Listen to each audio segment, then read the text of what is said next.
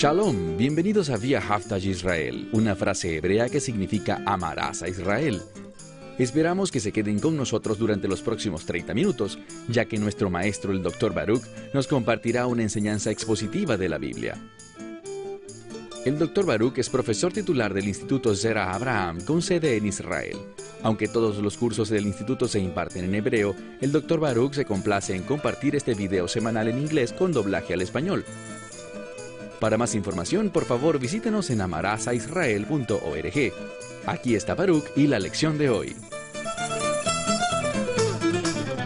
Uno de los términos más importantes en toda la Biblia es resurrección, porque resurrección es una palabra vinculada al reino. Vamos a empezar el capítulo 11 del Evangelio de Juan, y justo aquí vemos un énfasis en la resurrección, durante un evento muy importante en la vida del Mesías. Porque aquí es cuando Él resucita a Lázaro de entre los muertos. Ese evento significa mucho para el lector y del mismo modo significó mucho para todos los que estuvieron allí en Betania y fueron testigos de lo sucedido. Este milagro debió haber sido una señal de esperanza, una señal que revelara la identidad del Mesías, pero por culpa del liderazgo, y siempre tenemos que hacer una distinción entre el liderazgo y el pueblo. El pueblo se regocijó por esto, y también veremos que así fue con algunos de los líderes. Este evento impactó sus vidas, de modo que dejaron a los judaístas y se convirtieron en seguidores del Mesías. Pero cuando miramos al sumo sacerdote y a los miembros del Sanedrín, ellos querían incluso volver a matar a Lázaro. Esto connota no solo un rechazo hacia Yeshua, sino también su deseo por impedir el establecimiento del reino. Una de las preguntas más importantes que tú y yo necesitamos preguntarnos es, ¿realmente deseamos el reino de Dios? Si es así, entonces viviremos de acuerdo a los estándares del reino. Permitiremos que los principios del reino de Dios se apoderen de nuestras vidas y nos cambien, para hacernos diferentes del mundo y más semejantes a nuestro Mesías, para hacer las cosas que el Mesías quisiera que hiciéramos. Habiendo dicho esto, tomen sus Biblias y vean conmigo el libro de Juan, capítulo 11. Evangelio de Juan, capítulo 11. Y empezaremos con el versículo 1. Leemos aquí. Y cierto hombre estaba enfermo, y este hombre era Lázaro de Betania. Hay dos cosas que quiero resaltar de estos nombres, Lázaro y Bet-Aní o Betania. Verán, todos los nombres en la Biblia tienen un sentido, un significado, y el nombre Lázaro era un sobrenombre común, Shem Kinui, para el nombre hebreo El Hazar. Este nombre, El Hazar, significa Dios ha ayudado. Y eso es exactamente lo que observaremos aquí. Veremos que Dios se mueve a través de la persona de Yeshua, Emmanuel, Dios con nosotros, el Mesías. Dios se moverá a través de Yeshua con el fin de ayudar a Lázaro. Y sabemos lo que esa ayuda será. Será la resurrección. Y déjame simplemente decirte esto. Si vas a tener alguna esperanza de recibir las promesas de Dios, será a través de la resurrección. Es decir, será posible al convertirte en un receptor de la gracia de Dios, que te levantará y causará tu entrada al reino de Dios. Así que miremos de nuevo, dice aquí. Y cierto hombre, Lázaro, era su nombre, que era de Betania. Bien, hablemos por unos minutos sobre ese lugar, Bet-Aní. Es un término hebreo. Beth significa casa de, y el término Aní puede significar afligidos, y esa misma raíz pronunciada de modo diferente, Oni, significa pobreza, ser muy pobre. Pienso que es muy significativo que cuando Yeshua fue a Jerusalén, la ciudad santa Jerusalén, Él no se quedó con los líderes, la gente más importante de Israel. No se quedó con el sumo sacerdote, ni con los líderes religiosos. No, Él se quedó ¿dónde? A las afueras de Jerusalén, en el Monte de los Olivos. Sabemos que el Monte de los Olivos tiene un significado especial para el Mesías. El término Monte de los Olivos combina la palabra olivos, aceite, que se produce allí, y por lo cual se le dio ese nombre, Monte de los Olivos. Y el aceite es lo que se usa para la unción, por lo cual también se llamaba Har Meshijá, el Monte de la Unción. Y el término Mesías proviene de ese mismo término, unción, que significa el Mesías, el ungido. Por lo que este lugar tiene una gran importancia. Y sabemos algo más. Cuando vemos, por ejemplo, el libro de Zacarías, es decir, la profecía de Zacarías, sabemos que en su capítulo 14, verso 4, el Mesías, en última instancia, cuando regrese, volverá a Jerusalén, pero no directamente a la ciudad de Jerusalén. No, la palabra dice que sus pies se posarán sobre el Monte de los Olivos. Entonces, este lugar tiene gran trascendencia. Además, sabemos algo más. De acuerdo a la tradición judía, cuando el Mesías regrese al Monte de los Olivos, bueno, el judaísmo diría cuando el Mesías venga por primera vez, habrá un gran evento, y ese evento será la resurrección. Cuando el Mesías regrese al Monte de los Olivos, una gran resurrección se llevará a cabo, y por tanto no deberá sorprendernos que haya llegado a ese mismo lugar, Beth Aní, que se encontraba sobre el Monte de los Olivos. Cuando él fue allí, levantó a uno de entre los muertos, con el fin de ejemplificar lo que haría a su regreso. Si él tenía el poder para resucitar a Lázaro de entre los muertos, entonces lo tendría también para levantar a cualquiera de entre los muertos, a todos aquellos que hayan creído en él. Una vez más, verso 1, cierto hombre, Lázaro, de Betania, estaba enfermo y era de la villa de María y Marta, su hermana. Y encontramos en el verso 2 que María era aquella mujer que había ungido al Señor con este ungüento y que secó sus pies con su cabello. Ahora, esta mujer María, y vamos a hablar de esto más adelante, tenía un ungüento y con él ungió al Señor. Pero noten lo que dice. Hay un detalle. Dice que ella ungió sus pies. Los pies son importantes porque nos dice, en otro lugar, que cuando los levitas y sacerdotes se reunían, en ocasiones lavaban su cuerpo entero, pero en otras solo limpiaban sus pies. Por tanto, esto muestra algo con respecto al servicio. Ella lo estaba ungiendo a él para su ministerio. Y ya hemos mencionado cuál era su ministerio previamente en otros estudios. Sabemos que el Mesías empezó su ministerio terrenal, de acuerdo a la Escritura, cuando tenía 30 años. Hemos aprendido que el número 30 está relacionado con la muerte, y por tanto lo que la Escritura nos dice al detallar que empezó su ministerio a la edad de 30 años, es una manera de enseñarnos y revelarnos que vino a este mundo para cumplir su ministerio, que era morir, entregar su vida. Entonces, encontramos aquí que esta mujer ungió sus pies con este ungüento costoso y los secó con su cabello. Con respecto al cabello, por ejemplo, Pablo enseña en 1 de Corintios que el cabello de una mujer es su gloria. Es muy importante.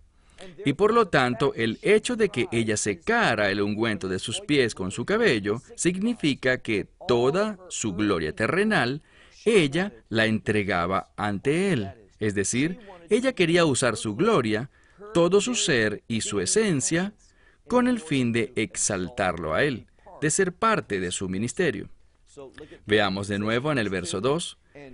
Y María era la mujer que ungió al Señor con ungüento y secó sus pies con su cabello. Y era su hermano, es decir, Lázaro, quien estaba enfermo. Verso 3.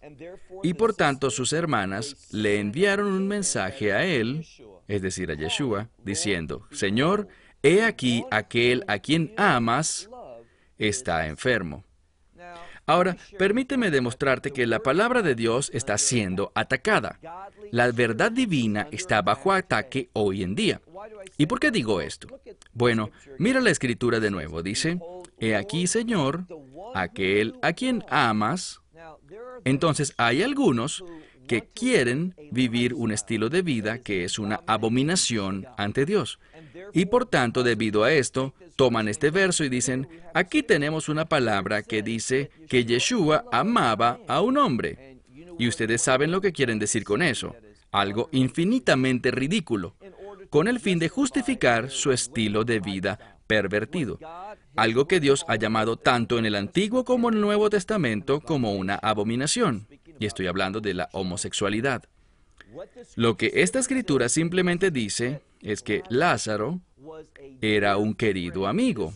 Es lo que la palabra filos significa. De ella proviene, por ejemplo, la ciudad de Filadelfia. Simplemente significa un amor de hermanos. Que a alguien le cae bien una persona. Entonces, lo que la escritura está diciendo es, vemos dos hermanas hablando y dicen, tu buen amigo, ese que te cae tan bien, él está enfermo. Ahora noten la respuesta de Yeshua, y la veremos en el verso 4. Pero Yeshua, y esta palabra es la palabra griega dei, que significa algo. Ellas querían una respuesta inmediata, pero él no lo hizo así. Por tanto, en vez de decir la palabra kai, una conjunción para unir dos pensamientos similares, tenemos una conjunción diferente para mostrar una diferencia, algo que está en contraste a lo que las hermanas querían. Así que miremos de nuevo el verso 4. Pero Yeshua, cuando escuchó esto, dijo, esta enfermedad no es para muerte. Ahora, aquí él habla de la muerte en una manera diferente. ¿Cómo lo sabemos? Bueno, Lázaro va a morir. Entonces, ¿cómo es que él dice que esta enfermedad no es para muerte? Porque aquí encontramos que la muerte puede ser usada de una forma muy, muy diferente. Algunas veces escuchamos que alguien murió y estamos simplemente hablando de una definición de la muerte. ¿Y cuál es? Cuando el alma deja el cuerpo. Pero la muerte, en última instancia, la muerte espiritual, es cuando esa alma es eternamente separada de Dios. Por tanto, lo que él dice es que esta enfermedad no traerá ninguna consecuencia espiritual para Lázaro. Lázaro no estará eternamente separado de Dios. Esta enfermedad no podrá cambiar su relación con Dios, y de la misma manera necesitamos saber algo. Las cosas por las que atravesamos en esta vida, puedes estar luchando con una enfermedad muy fuerte, quizás una enfermedad terminal, pero date cuenta de que esa enfermedad no tiene poder ni autoridad sobre tu relación con Dios. No puede afectar o dañar esa relación de pacto si tú eres parte de esa nueva relación de pacto a través de la sangre de Jesús con el Dios Todopoderoso. Por tanto, dice aquí de nuevo en el verso 4, Yeshua dice, esta enfermedad no es para muerte, sino para manifestar la gloria de Dios. Y eso es lo que debería interesarnos, la gloria de Dios. No deberíamos permitir que enfermedades ni dificultades ni esas cosas que son desafortunadas en nuestras vidas nos desvíen de lo que debería ser nuestro enfoque. Y eso es ser un instrumento, una vasija que manifieste la gloria de Dios. Yo recuerdo que hace unas semanas estábamos hablando de un hombre ciego y dije algo. Enfaticé que debemos ser muy cuidadosos aquí porque no es muy agradable o muy amable cuando alguien tiene una discapacidad que otra persona venga y diga, no te preocupes por eso, Dios usará eso y cosas así. Eso es insensible y no es mi intención. Pero quiero que nos demos cuenta de algo. Dios puede usar todas las cosas. Algo que a Dios le encanta hacer, y hay una excelente palabra hebrea que lo describe, lafoj, que significa cambiar algo, darle la vuelta completa a algo. Eso es exactamente lo que Dios quiere hacer con nuestras dificultades y con esas dolencias que tenemos. Él quiere tomarlas, todo lo que consideramos como algo desafortunado en nuestra vida, cosas con las que luchamos y son realmente difíciles. Puede ser algo doloroso, emocional o físicamente. Puede ser alguna discapacidad, alguna desgracia en nuestra vida que estamos soportando y no podemos hacer nada para cambiarla. Pero date cuenta de que Dios sí puede. Él puede cambiar eso en un instrumento para su gloria. Y eso es exactamente lo que Él quiere hacer con esta enfermedad. Entonces vamos de nuevo. Él dice, esta enfermedad no es para muerte, sino con el propósito de que, y noten lo que aquí dice, el Hijo de Dios. Ahora, ese término Hijo de Dios enfatiza la divinidad del Mesías. Él no solo es totalmente hombre, como ya lo hemos dicho, especialmente cuando estudiamos Juan capítulo 7, sino que ahora ya no hablaremos tanto sobre su humanidad, a pesar de que es completamente un ser humano. Vamos a recalcar ahora su divinidad. Por eso el término que es usado es el Hijo de Dios. Y noten lo que dice. No es una enfermedad para muerte, sino para la gloria de Dios y para que el Hijo de Dios pueda ser glorificado a través de ella. Entonces, esta enfermedad, a fin de cuentas, aunque trajo la muerte física, mucha atención, la muerte física de Lázaro que causó lágrimas, y hablaremos de eso en un momento, todo eso Dios lo tomó, lo volteó de arriba a abajo, lo cambió, con el fin de hacerlo un instrumento que manifestara su gloria.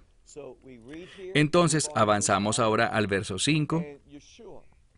Y Yeshua, él amaba a Marta y a su hermana y a Lázaro. Recuerden que hace poco en el verso 3 leímos que Yeshua amaba a Lázaro.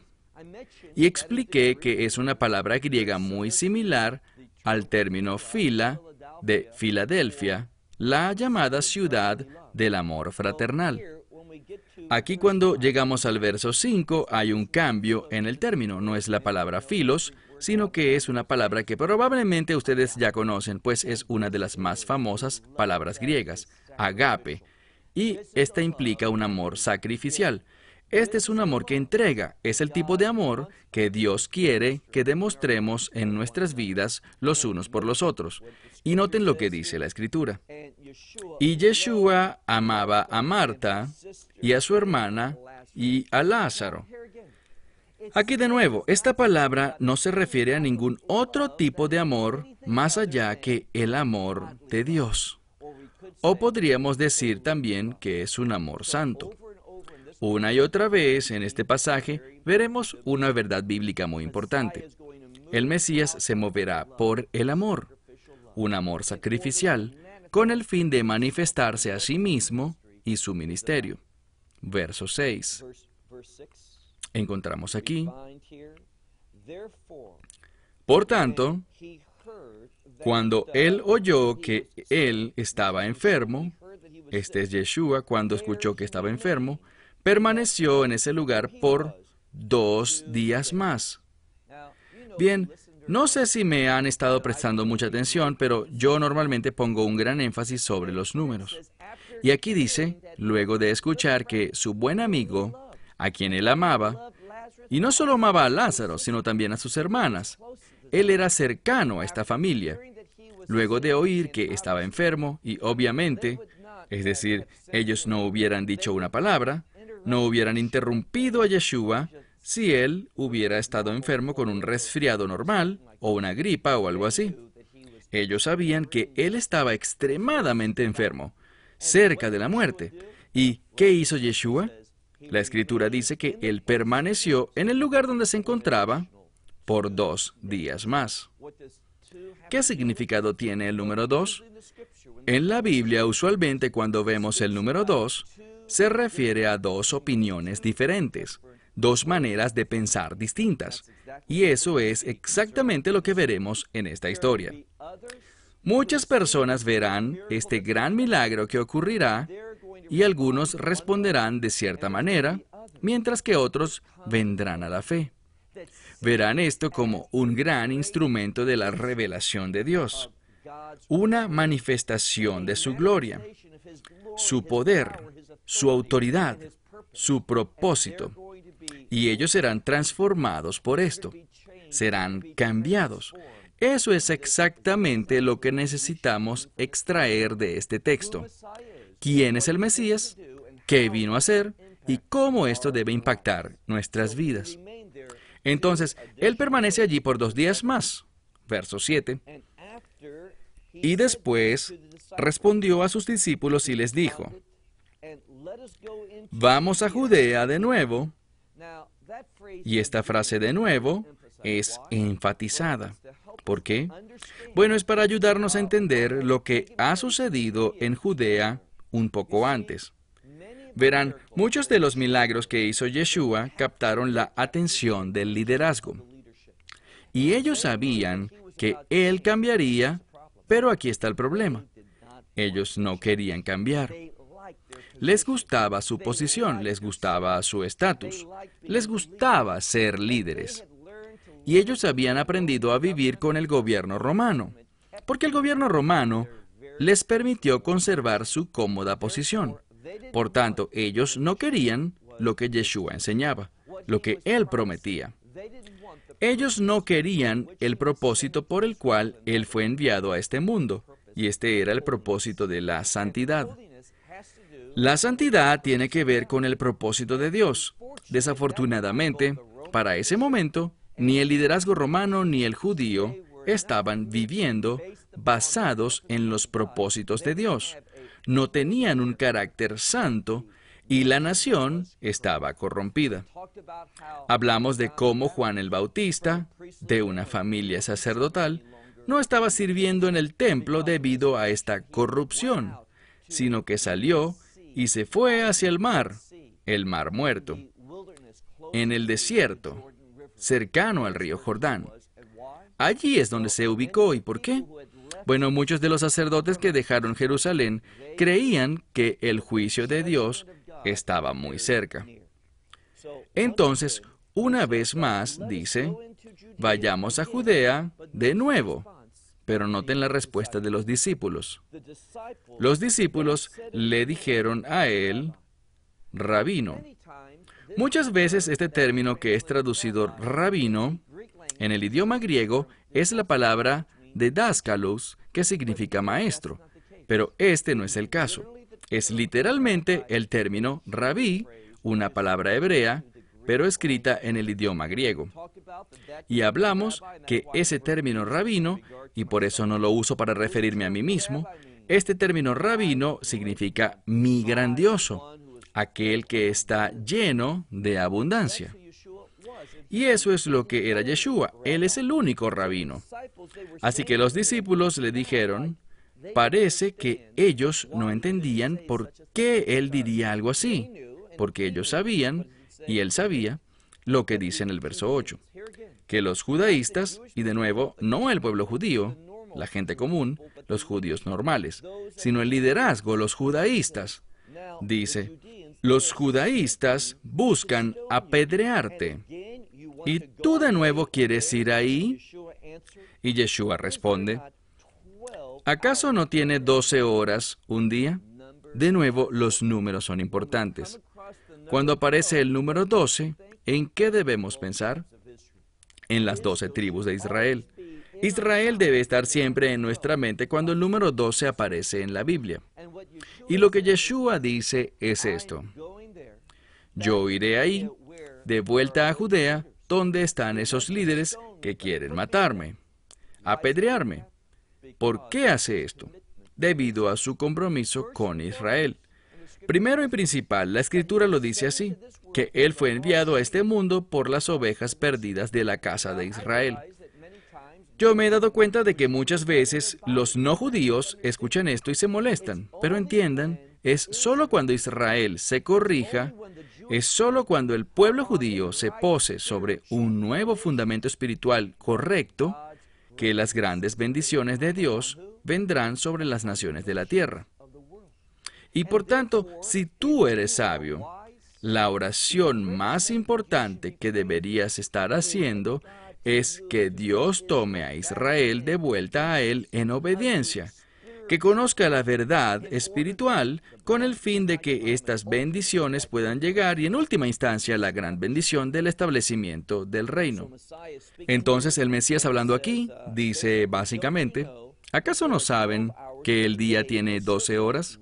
Si alguien camina de día, no tropezará. Quiere decir que no se topará con esos obstáculos. Más bien los reconocerá, tendrá discernimiento. El Mesías habla una vez más sobre la luz. Y eso es muy importante. ¿Por qué? Bueno, porque muchas veces en el libro de Juan, la luz es mencionada. La menciona desde el propio primer capítulo y lo sigue haciendo repetidamente porque la luz es lo que trae el orden de Dios en este mundo. Lo vemos desde Génesis capítulo 1. Y por tanto Él, siendo la luz del mundo, como se llama a sí mismo algunos capítulos atrás, traerá el orden de Dios a tu vida. Y por eso es que dice que si tenemos el orden de Dios, si caminamos en la luz, no tendremos que preocuparnos ni angustiarnos por los enemigos, quienes andan en oscuridad, porque ellos no pueden ver claramente, pero nosotros sí. Así que, dice, ¿acaso no hay 12 horas en un día? Si alguien camina de día no tropezará, porque la luz del mundo, de este mundo, Él ve. ¿Y quién es la luz del mundo? El Mesías. Pero si alguien camina de noche, es decir, sin revelación divina, sin entender la verdad de la palabra de Dios, éste tropieza porque la luz no está en él. Entonces, necesitamos la revelación de Dios en nosotros. ¿Quién es esta revelación? El Mesías. Hemos aprendido que Él es la luz del mundo, así que a menos de que Él esté en nuestras vidas, a menos de que tengamos una relación de pacto con Él, vamos a tropezar. Ahora necesitamos terminar y noten lo que dice. Estas cosas Él decía, y después dice, Lázaro, nuestro amigo, está durmiendo. Lo importante que notemos aquí es el uso de este término, durmiendo. Sabemos que al final Lázaro se va a morir. Pero en muchas partes, tanto del Antiguo como del Nuevo Testamento, y también en el judaísmo, en muchas de las oraciones, cuando se habla sobre la muerte física, se habla de estar durmiendo. ¿Por qué? Debido a la esperanza de resurrección. La muerte muchas veces se compara con el dormir debido a que cuando nos acostamos a dormir esperamos levantarnos y del mismo modo cuando muramos debemos esperar la resurrección. Bueno, se terminó el tiempo. Hasta la semana que viene cuando avanzaremos en Juan capítulo 11. Esperamos que te hayas beneficiado del mensaje de hoy y lo compartas con otros. Por favor, haz planes para unirte a nosotros cada semana en este momento y en este canal para otra transmisión de amarasaisrael.org. Nuevamente, para obtener más información sobre nosotros, visita nuestra web amarasaisrael.org, donde encontrarás muchas otras conferencias de Baruch en formato de video. Hasta la próxima semana. Que el Señor te bendiga en Yeshua HaMashiach, Jesús el Mesías, mientras caminas con Él. Shalom desde Israel.